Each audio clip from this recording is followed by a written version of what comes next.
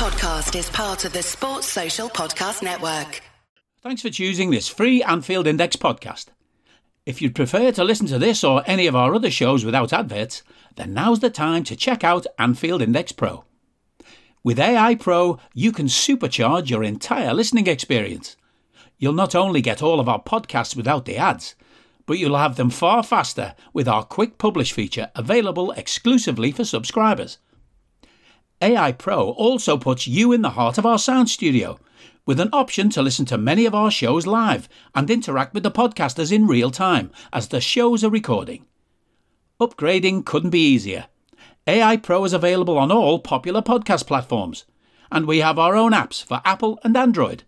Just head on over to AnfieldIndexPro.com and get started today.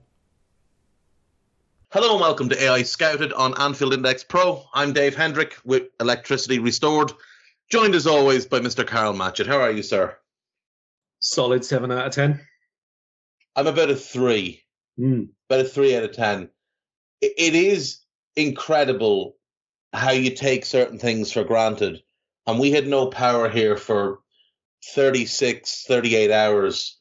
And life was very weird. We had to trek 50 minutes to charge phones and torches and power banks and laptops and stuff, because we were assuming the power wasn't coming back till Thursday, because that's what we'd been told. And my mother was delighted she was going to get to see me more in a couple of days than she has in the last 3 months. But it turned out that wasn't the case. Power came back on this morning, but still a little bit rattled by it. I'm another storm coming this evening, which is just lovely. We are here today to talk about Liverpool versus Fulham in the second leg of the League Cup semi-final. But before we get to that, because, you know, it's Fulham and it's the League Cup, so it doesn't really warrant the full hour, let us have a look at some of the transfers that have taken place during this window. So first things first, Carl, are you surprised how little movement there's been in this transfer window? Not overly surprised, I don't think. I think it was always likely to be a bit quiet at the start. But I think the Premier League, if we look at movement as a whole, has been fairly slow this season. And I'm thinking here in terms of managerial changes, in terms of teams either not starting as well as we expected them to, like to a wide extent. I think it's been a fairly calm Premier League start compared to previous years. I think that's probably what I would say it as. So I don't think that, you know, aside from a couple of teams that are right down at the bottom, that you would have expected too much immediate alterations. Like even, you know, obviously Everton with their points deduction, they were playing well enough and getting enough points that I don't think it's an immediate concern for them. And there's not really a battle of like 5-6 teams down at the bottom who need to strengthen to make sure they don't stay there. So I don't think I'm wildly surprised that it's been really quiet.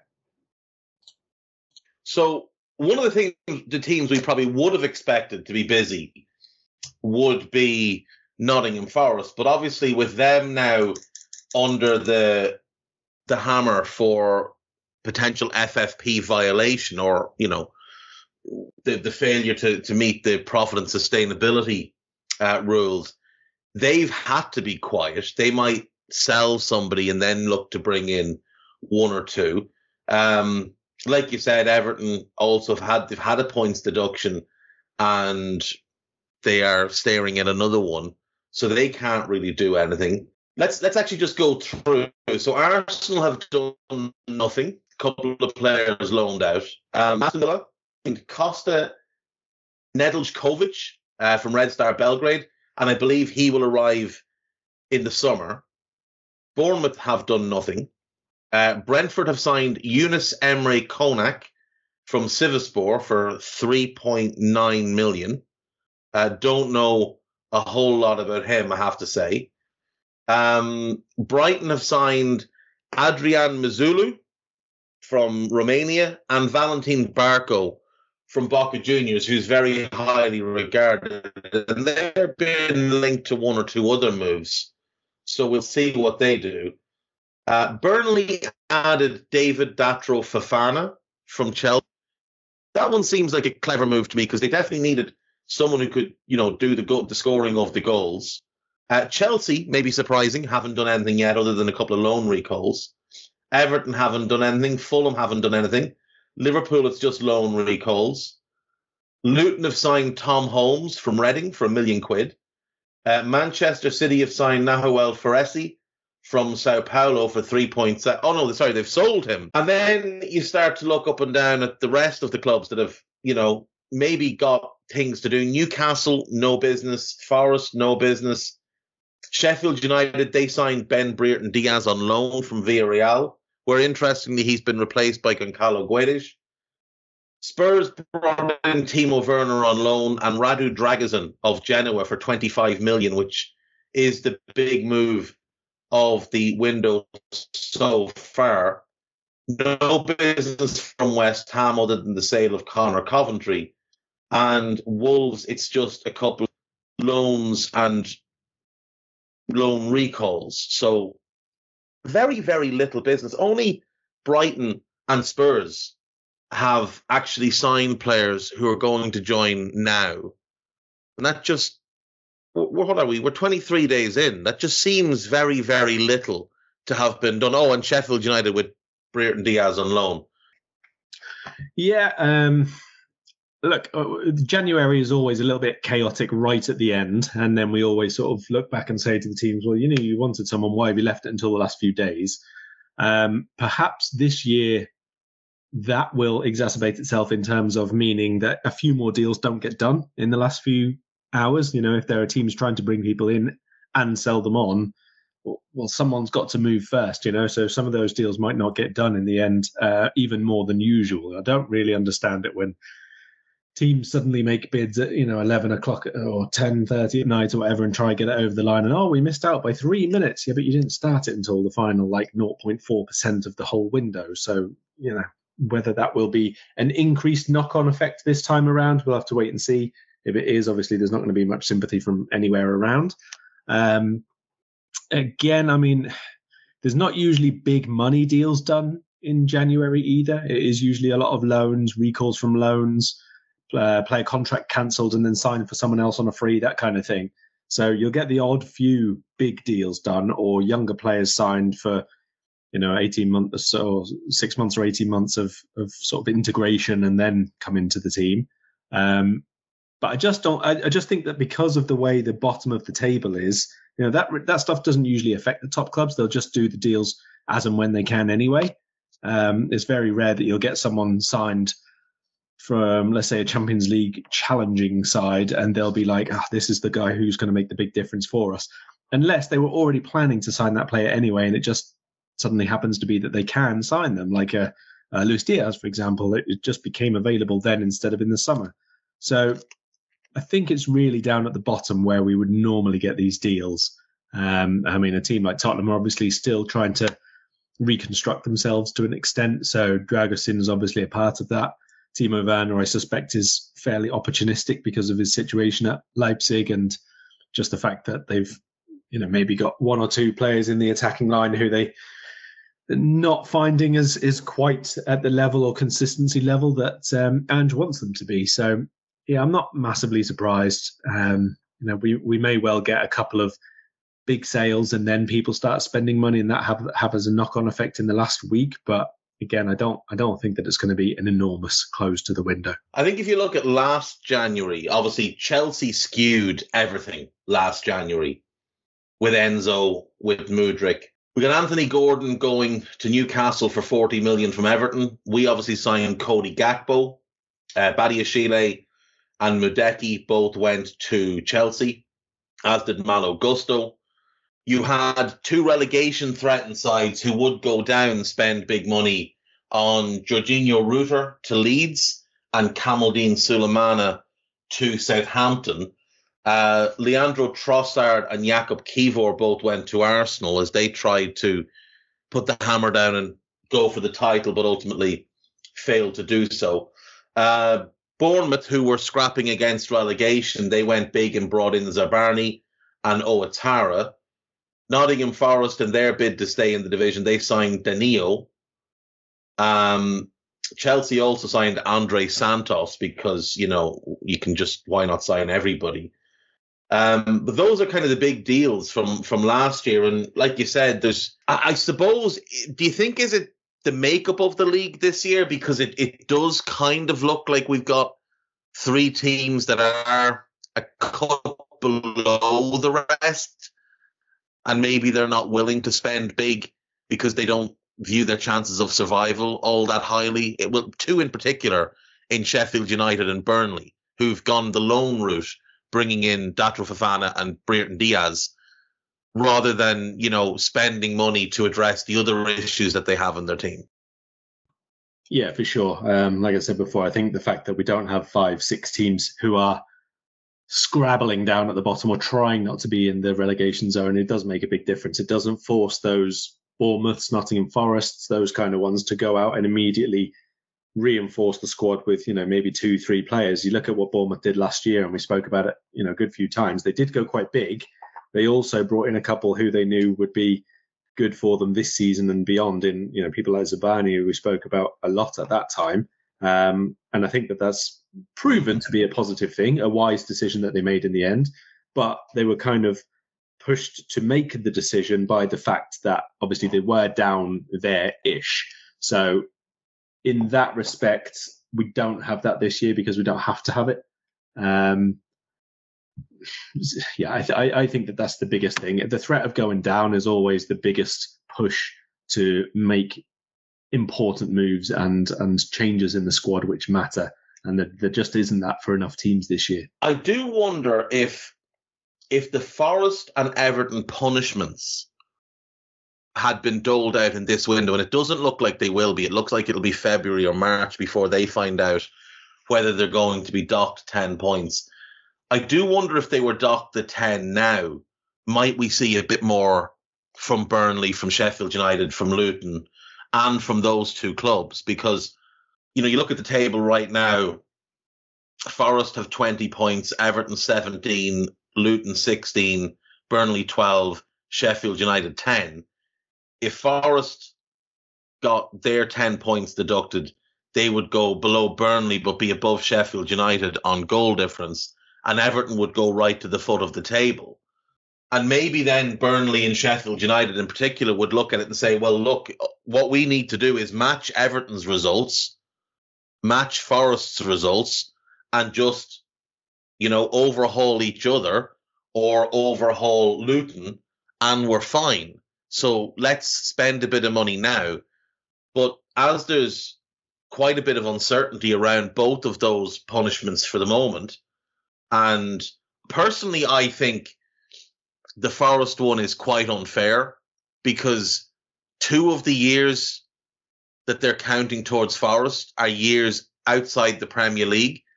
And I think Forest have been punished for ambition here, because they have to spend to get themselves into the Premier League. And then they had to spend to stay in the Premier League. And I think if we punish teams for doing that, we're just going to end up with the same 3 teams being relegated and then promoted every single year. It'll be 6 teams. 3 will go down, 3 will come up.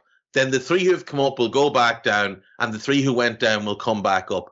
And we'll end up in this endless circle with these teams, because they get the benefit of having had the Premier League parachute payment and being able to sell Premier League caliber players in order to fund their campaign in the Championship and stay within compliance. You look at what Leeds did this summer, you look at what Southampton did this summer, and you look at what Leicester did this summer. And if I'm not mistaken, they're 3 of the top 4 in the Championship right now. And Ipswich are wobbling a little bit. And it'd be no surprise if those 3 teams ended up as the top 3 and ended up coming back up, while Luton, Burnley and Sheffield United go down. And then it would be no surprise to me in 12 months' time if the same 3 teams went down, Leicester, Leeds and Southampton, while Sheffield United, Burnley and Luton come back up, because the teams coming back up will get punished for spending to try and stay in the division. I think they've been punished for ambition. Everton are being punished for incompetence. There is no excuse, none whatsoever, for losing that much money when you're a founding member of the Premier League and you've been getting Premier League TV money every single year, there is no excuse for Everton not being in compliance. So I think the punishment for Forest is wrong. I think Everton are just unfortunate because it'll be their second punishment of a year.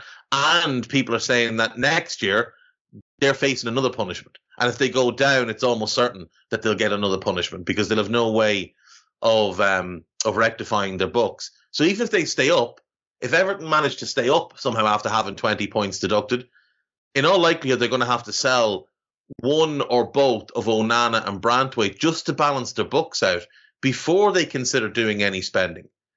So they're in a mess. Forest, like I said, I think it's just they're being punished for ambition.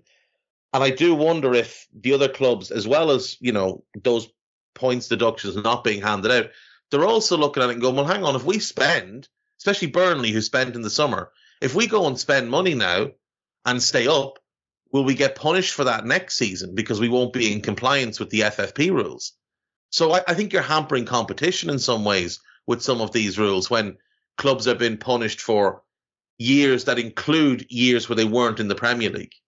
Yeah, I must admit, I didn't initially realise that, obviously there's going to be a sliding scale and Forest have got fewer years, so therefore they can have fewer millions spent. And I think that that's fine. But I do, like you say, think that there needs to be... Are you that person who has everything?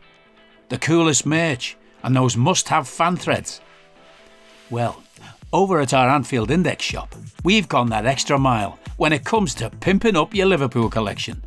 From our popular range of bespoke design t-shirts, sweaters, hoodies and hats, to our signature edition mugs, prints and coasters, all provided with fast worldwide shipping. We have something for every red. We also stock official LFC merchandise and are licensed with the Premier League and UEFA to sell official iron-on shirt badges and sleeve patches. As a listener to this podcast, you can get 10% off everything with coupon code AEyepro10. Just head over to AnfieldIndex.shop or find us on Etsy by searching for Anfield Index.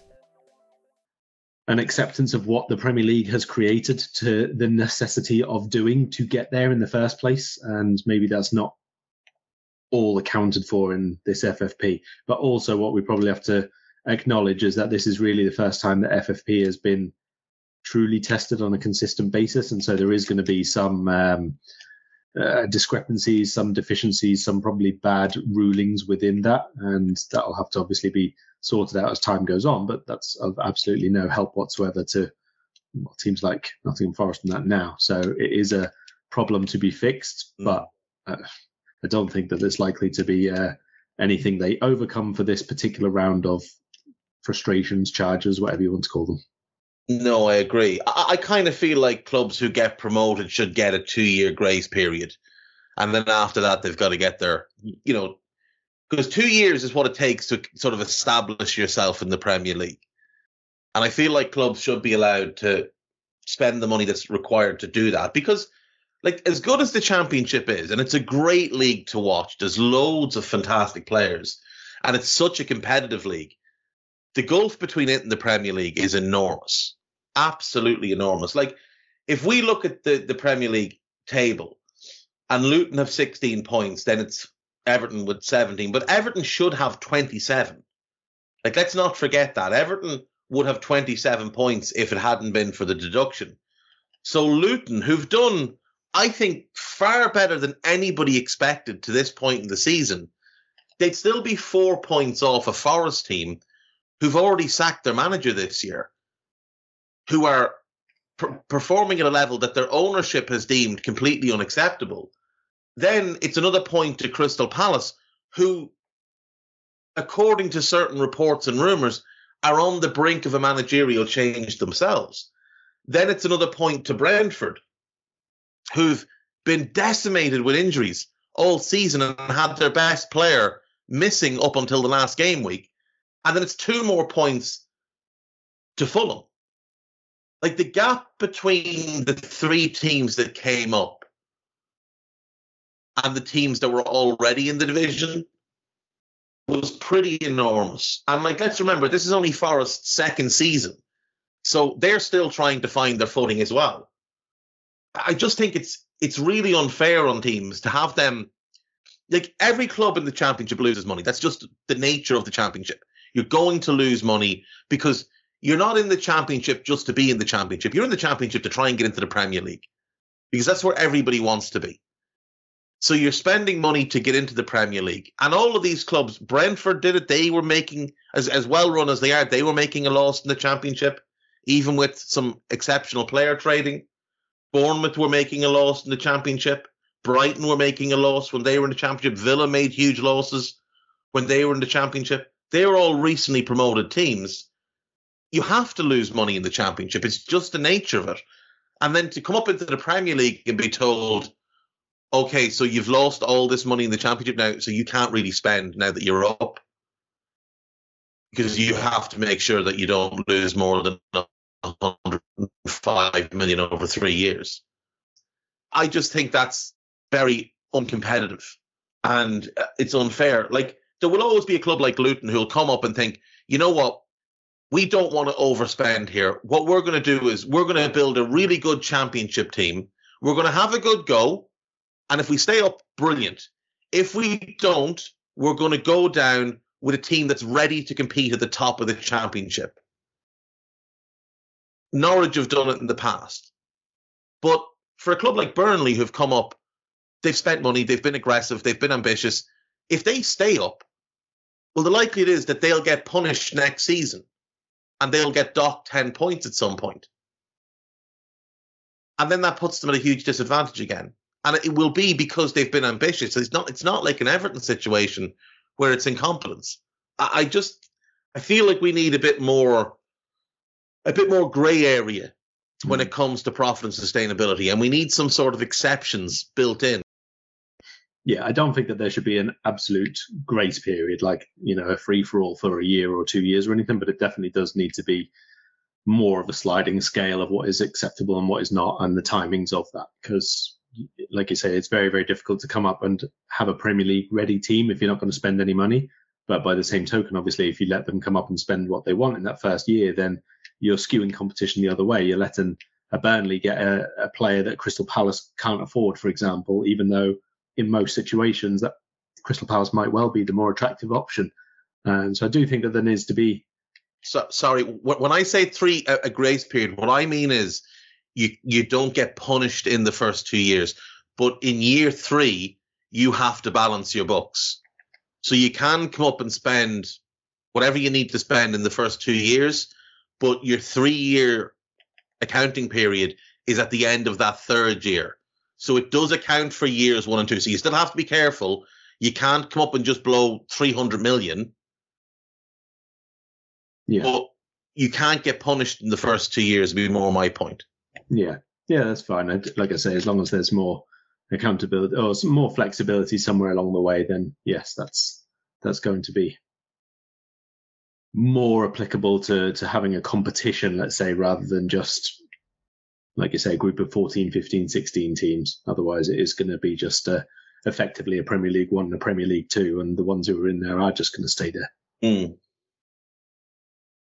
Yeah, I mean, look, when Project Big Picture got floated, one of the reasons they floated it was to make the league more competitive.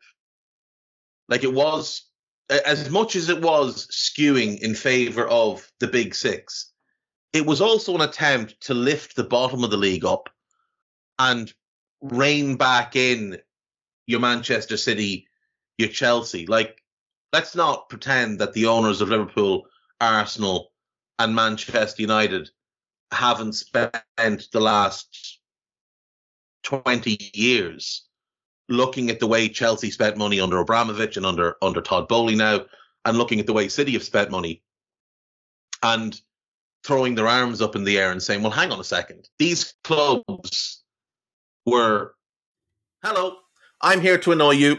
I'm here to annoy you into listening to more of me and more of others on EPL Index.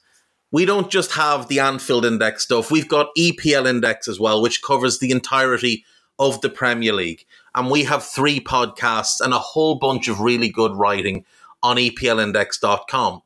The podcasts are my own Two-Footed podcast, which is every day at 4 p.m, Monday through Friday, covering the whole league. We have A Tad Predictable, hosted by Tadiwa. You know Tadiwa, he does Anfield Index. He presents A Tad Predictable before every Premier League match week. And then Kevin DeVries and his crew on the EPL Roundtable, they're every week after the Premier League match week. So make sure you listen to everything we're doing on EPL Index and follow us there on Twitter at EPL Index. Thank you. Bye-bye. Afterthoughts. For decades, absolute decades, we have built our clubs in sustainable ways. Now, you can argue about United and sustainability when they've got that debt hanging over them, but they've built their clubs up historically with global fan bases earned by winning stuff the right way, quote unquote. Whereas Chelsea and City came along and just started spunking money left, right, and centre. In most cases, against the rules of the competition, but managing to hide it very well. So they wanted to eliminate that at the high end, but also to lift up the clubs at the bottom end. And one of the things they suggested, obviously, was the 18-team league. And one of the aims of that was to make it a bit more competitive, to not have a team 21 games into the season having 10 points. You know? I think there was more merit in Project Big Picture than it was given credit for. There was obviously flaws in it, no question. The same with the Super League. There was flaws in the Super League. There was a lot of merit to it as well. But yeah, I mean, I think because the Everton, like you said, this is the first time they've really hammered home the FFP and profit and sustainability rules at the Premier League level. We've seen it happen in the Championship. And in League One a couple of times over the last few years. But it's the first time they're really doing it in the Premier League. And that probably did cause a number of clubs to pull back on moves that they had planned for this summer. Or for this window, rather.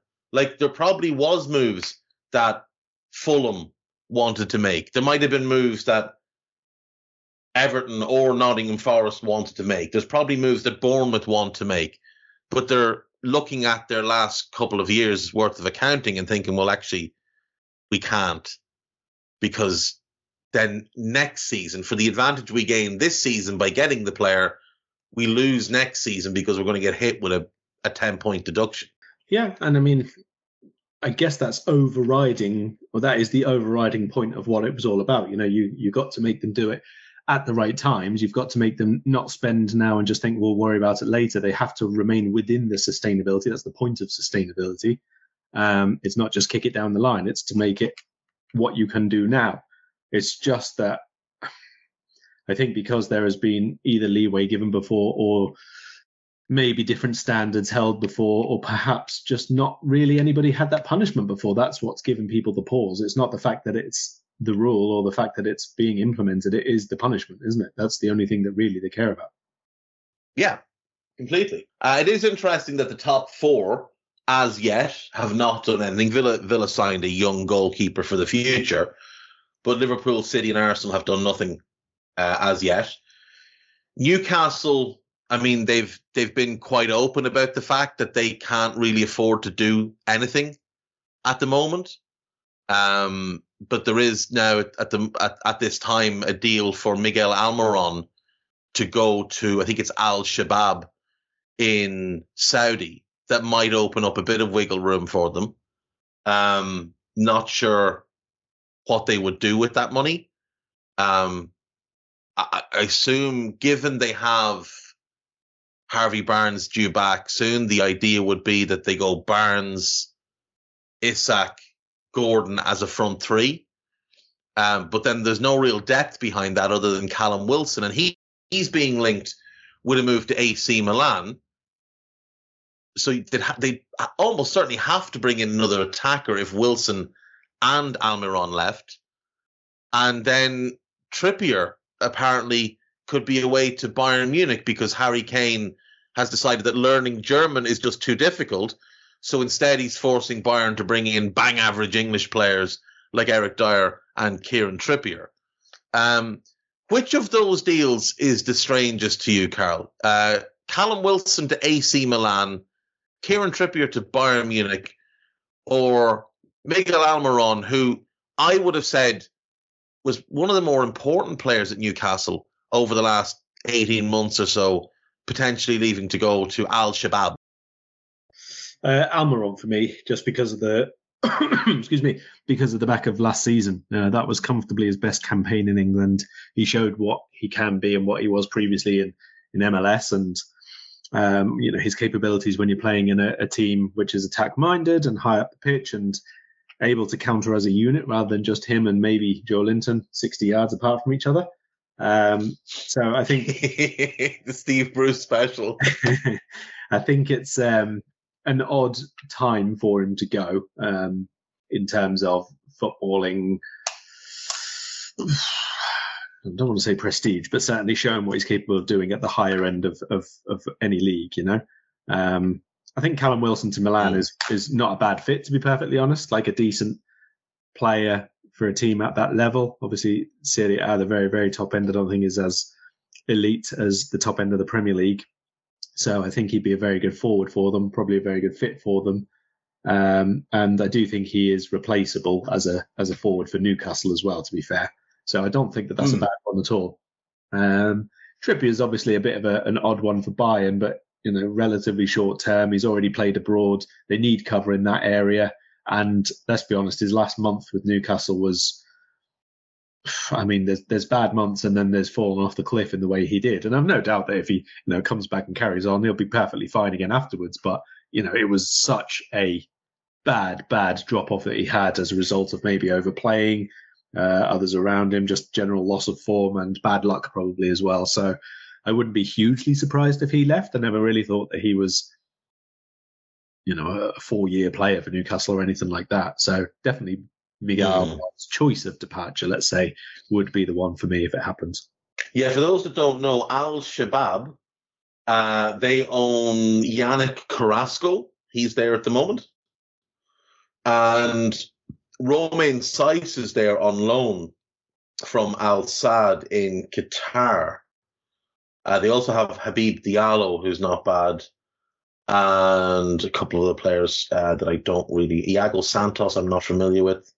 Gustavo Cuellar, don't know him. Kim Sung-gyu, that's the South Korean national team goalkeeper, so he's there too. They're not one of the big four in Saudi Arabia, though they have won 6 league titles, so they're probably the biggest club outside the big four. Al Nazir, Al Hilal, Al Ahly, and Al Ittihad. They're probably the number 5 club there in terms of success and history. But we're not having a big four for Saudi Arabia. Well, there's not a big four, but what there is there's 4 clubs. No, there's 4 clubs owned by the PIF. Yes, who are spending more than the other clubs that are also secretly owned by the PIF, is what I mean. Yes. There's the 4 clubs the PIF admit to owning, and then there's the other clubs that they don't admit to owning, but they're definitely funding as well. I think that would be the weirdest one as well. The only thing I would say, though, is if Wilson goes and Trippier goes, they have, Isak is the first choice striker. Wilson was very much his backup anyway. But with Wilson gone, they'll need to bring in another striker because you can't just run Isak into the ground week in, week out. We've already seen him have a couple of spells out with injury since joining the team. And at right back, they bought Tino Livramento, who is really, really good and is going to be, I think, a top player. But they've got no depth behind him, and then they'll just run him into the ground as well. Now, he'll be able to take it maybe a bit more than Trippier because he's 21, 22 rather than 33, 34. But he is also not long back off an ACL tear, and whether you should be overplaying him is definitely up for debate. What they really need, Carl, is a big sale that will enable them to go and buy 3 or 4 players to flush out the squad. And I feel like that was going to be Guimaraes until Tonali got his ban. I've always felt like Tonali was bought to replace Guimaraes rather than play with him. And given they gave him a buyout, given they gave him a weird buyout that can be paid in installments. I kind of feel like when Newcastle re-upped Guimaraes, it was almost like a thing of, look, here's extra money because you've been great, but you're leaving at some point because for us to continue to move forward, because of the microscope that Newcastle are operating under, they're going to have to, I think, sell him. And that will then enable them to flush out their squad and then, use whatever money they can bring in through commercial deals or TV rights or whatever to then improve the team. So, like, if you sold Guimaraes, could you go and buy, a backup forward, a backup fullback, and maybe one starter and maybe another centre-back? Maybe you get a young centre-back to come in. Do you know what I mean? Like, I feel like that's their best move, is to flip Guimaraes, make a huge profit on him, obviously, and then turn that into 3 or 4 players. And then in time, perhaps, you do this where you buy his replacement in advance, then you sell Isak, and then you reinvest that money into 3 or 4 players. And it becomes more of a slow build than I'd imagine what the PIF thought they'd be able to do, but it becomes a sustainable build as well, and one that doesn't draw massive attention from the powers that be. Yeah, I think that's sensible and probably what they will have to do. I also think that that's, more or less replicating what most teams try to do. So, yeah, that is kind of what you should be doing. Obviously they have a little head start themselves because they had the money to make the first purchases anyway, which not all clubs have. So they had that little injection of cash.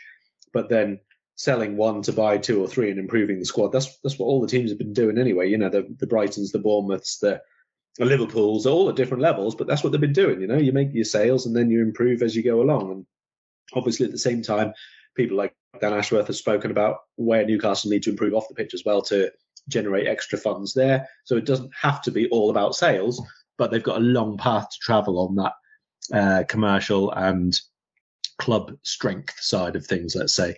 So in the short term, it is definitely Guimaraes and Isak who are the main ones.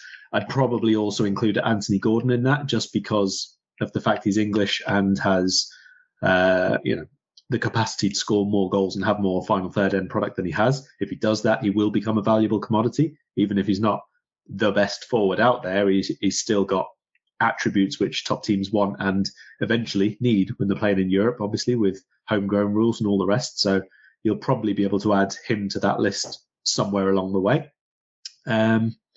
But yeah, other than that really is the only way they've got forward now, especially with having almost hamstrung themselves a little bit, spending so much, as they had to escape the part that they were in. They basically used up their free hit on doing that first part rather than the get from 10th to 4th kind of part, if you know what I mean. Yeah, and I mean, Anthony Gordon, he just screams Manchester United or Chelsea, doesn't he? He just screams that he's going to be someone that one of them would overpay for. Man United. If he was to hit a hot run of form, yeah, like if he was to hit a hot run of form at the end of the season and get, like, let's say he gets 8 goals in the last 10 games or something, and Toon make it known, through different people in the media, Luke Edwards or whoever's close to them, that they'd be open to selling for 70 million. It just screams like something United or Chelsea would do. He's enough of a prick to fit in with either as well. And that would represent a £30 million profit. Yeah, it would. The profit is obviously an important factor. I would also could quite conceivably see United paying a sort of Jadon Sancho amount of money for him to effectively replace Sancho, even though it doesn't really solve the positional problems that they've had in the squad before and after Sancho. Yeah, nothing would be more Manchester United, who already have Marcus Rashford and Garnacho for that left-sided role, than to bring in another player who prefers to play in the left-sided role for a huge amount of money to replace a guy who prefers to play in the left-sided role and was signed for a huge amount of money. It would be very United. Maybe there's a deal for Toon where they could take back Sancho and cash, so they get a really good player back out of the deal, and some money to buy something else. And personally speaking, I think Sancho's a much better footballer than Anthony Gordon. It's just that, the Sancho at Newcastle, at Manchester United thing, that's over. He's not going back there, barring a change in manager. And even then, given some of the stuff that's leaked out about him and been very purposefully leaked out about his behavior and his lateness and stuff like that, I'm not sure he's going to go back there either way. Let's move on then to tomorrow night's victims, Fulham. Liverpool obviously hold an advantage from the first leg, winning 2-1 at Anfield. Now, Fulham have played since then, sorry. Fulham played Chelsea 3 days later and lost 1-0 to a Cole Palmer penalty in stoppage time at the end of the first half. Gave a decent showing of themselves, but nothing I don't think that would cause us much worry. We obviously beat Bournemouth 4-0 at the weekend. The scoreline that maybe flattered us a small bit, but hence it went about our business in a very professional manner. And it's worth noting that of the 1.37 XG they accumulated in the game, 0.95 of it came after the fourth goal. I don't need a VPN. I've got nothing to hide. This is what I used to tell myself before I hooked up with LibertyShield.com. Not only is my home internet now fully encrypted, but I can now access all the websites I want, whenever I want, and do so from absolutely anywhere.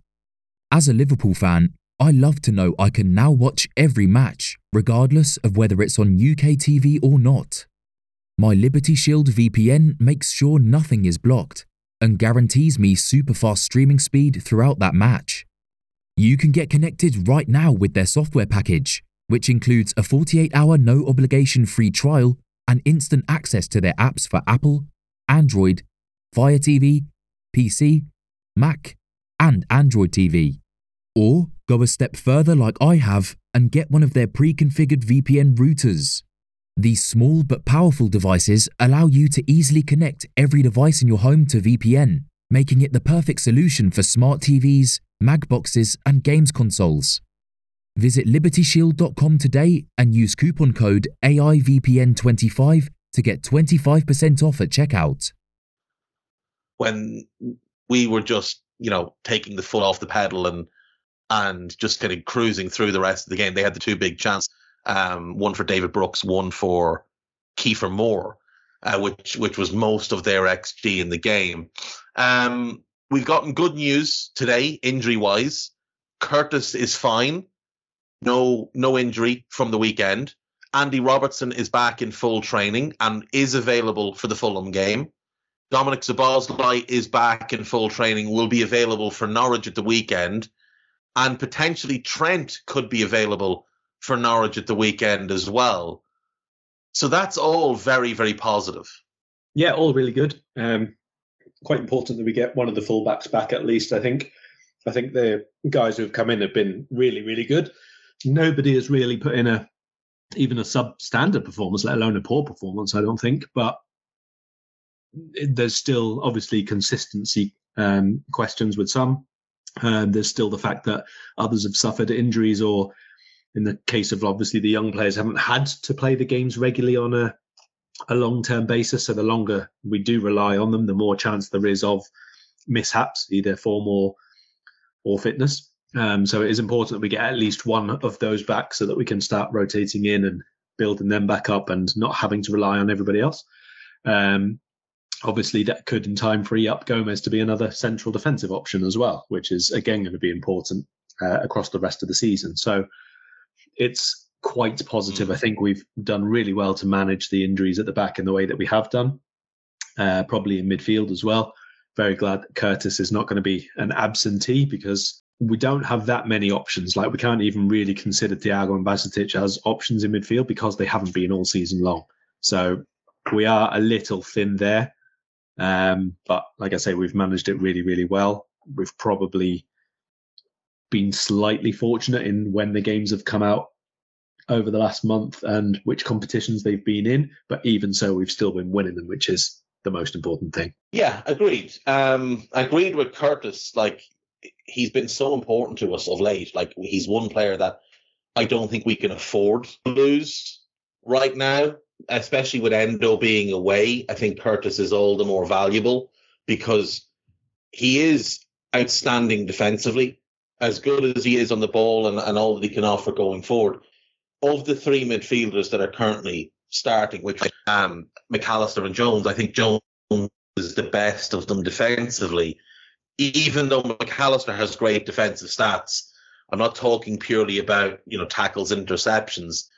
Curtis is the best presser. He's also the best at tracking runners. He's the best at blocking passing lanes. He's the best at doubling up with his fullback against an attacking wide player. I think all of these things are hugely important for us while we don't have that sort of natural number 6. Fulham, they're just a strange team, Carl. Like, they're kind of a bang average mid-table team. Sit 13th, 24 points from 21 games, 28 goals scored. Most of them came in a 4-game run, 36 goals conceded. I don't think have they been shellacked this season in the league? City beat them 5-1. We scored 4 past them in a game that they also scored 3 in. But they seem to concede multiple goals every game. And they don't have great firepower. And you look at it and you think, we should beat them comfortably. And I do think we will beat them. But for some reason, they make me nervous. For some reason, I don't like playing Fulham under Marco Silva. I just think the way he sets them up and the way they move the ball into wide areas and create chances, it just seems to cause us some problems. And it really should, because they're not a good attacking team. Yeah, they do seem to score against us and create a lot of chances against us. I think partly it's the similar sorts of problems that we've had previously. We have had games where we've really struggled against teams who attack very fast down the flanks, who have runners in behind, that sort of thing.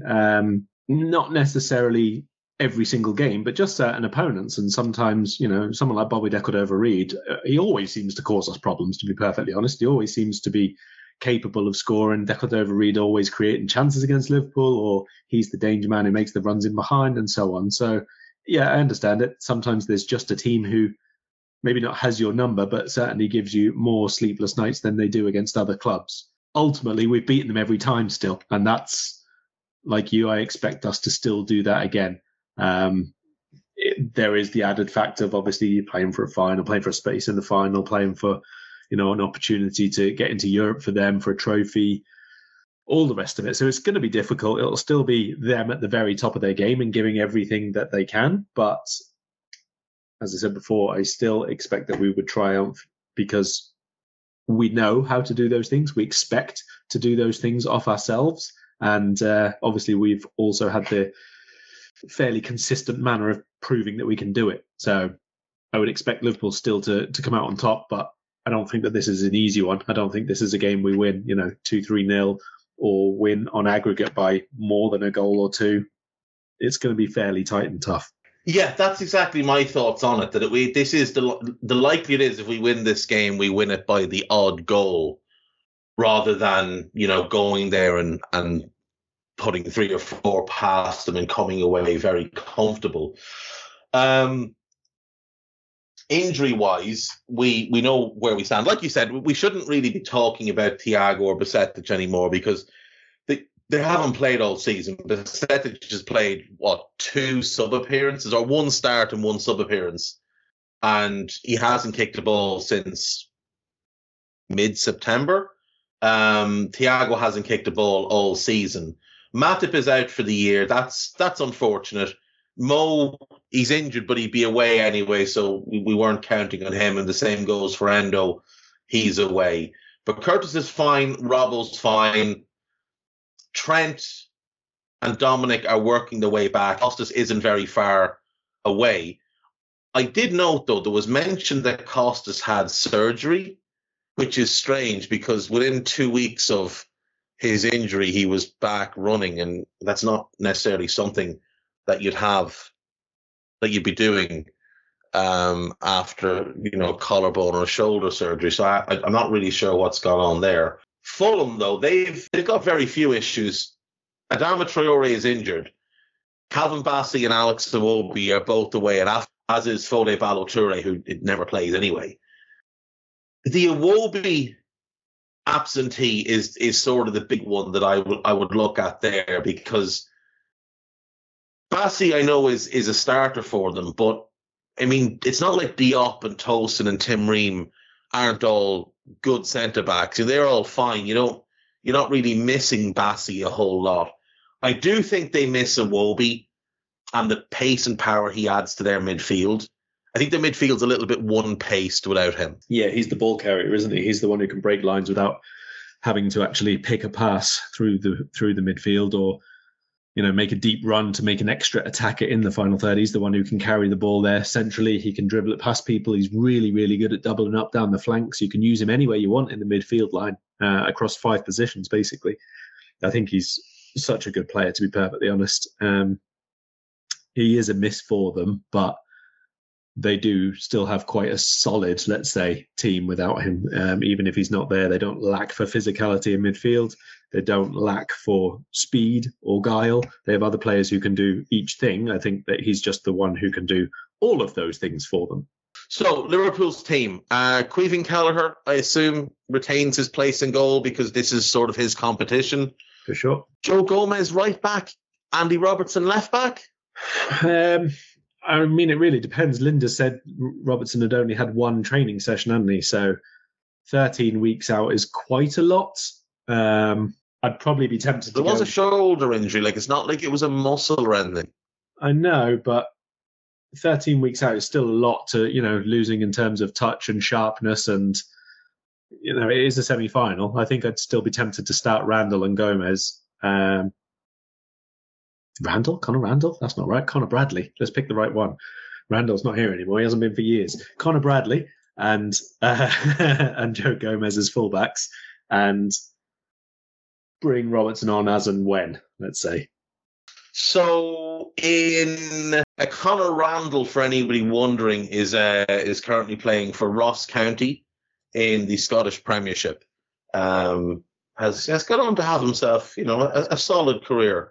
At centre-back then, do you go Ibu and Virgil, assuming Ibu is okay after the knock he took, and then look at maybe, say, Quansah and Gomez to start against Norwich? Yeah, okay. Midfield, Harvey, Alexis and Curtis again? Are we assuming Dominic is not back for fitness because he appears to be okay? Linder said this game would come too soon for him. He'd be back for Norwich. Fair enough.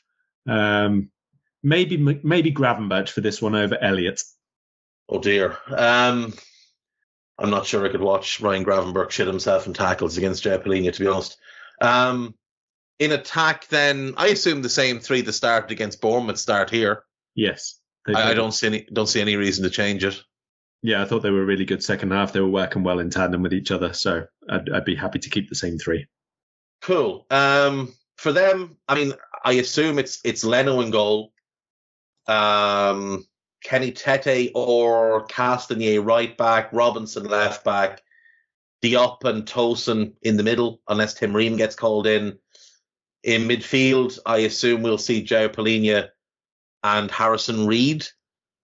And then I think he'll go De Cordova-Reed, Pereira and Willian behind Raul Jimenez. Sounds about right to me. And what's your prediction? I'm going to go for the same score as the first leg, so 2-1 Liverpool. I'm going to go 2-0. I'm going to back Virgil and Ibu to just be absolutely monstrous again and get us a clean sheet. Right. Is there anything you want to plug before we go?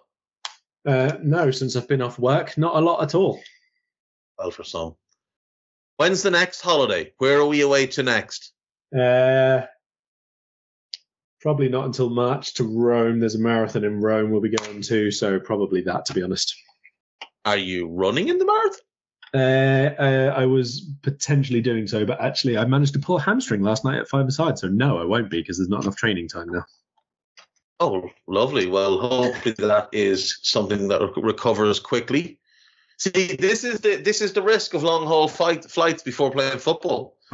This is what happens, you know. As Guy was saying before we started recording, me and Mo Salah exactly the same. Long haul flights, hamstring. Exactly the same. Yeah, exactly the same. Not until March. The 2 holidays in January, but you're meant to feel sorry for him because he's not away again until March. That's some life. Right, we will be back later in the week, and hopefully my internet will work properly, because otherwise I might lose my head. Right, folks, take care of yourselves. Bye-bye. We hope you enjoyed listening to this Anfield Index show.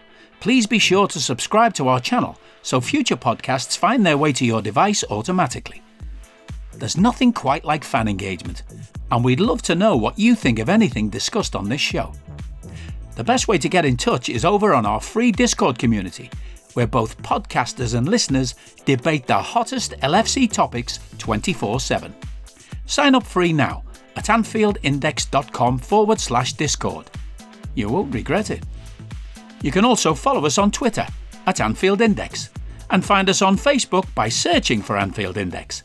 Oh, and before you go, we'd love it if you could leave us a 5-star review on your favourite podcast app. It only takes a couple of seconds, and it means the world to the people who create these free shows. Sports Social Podcast Network. O'Reilly. You need parts? O'Reilly Auto Parts has parts. Need them fast? We've got fast. No matter what you need, we have thousands of professional parts people doing their part to make sure you have it. Product availability. Just one part that makes O'Reilly stand apart. The professional parts people.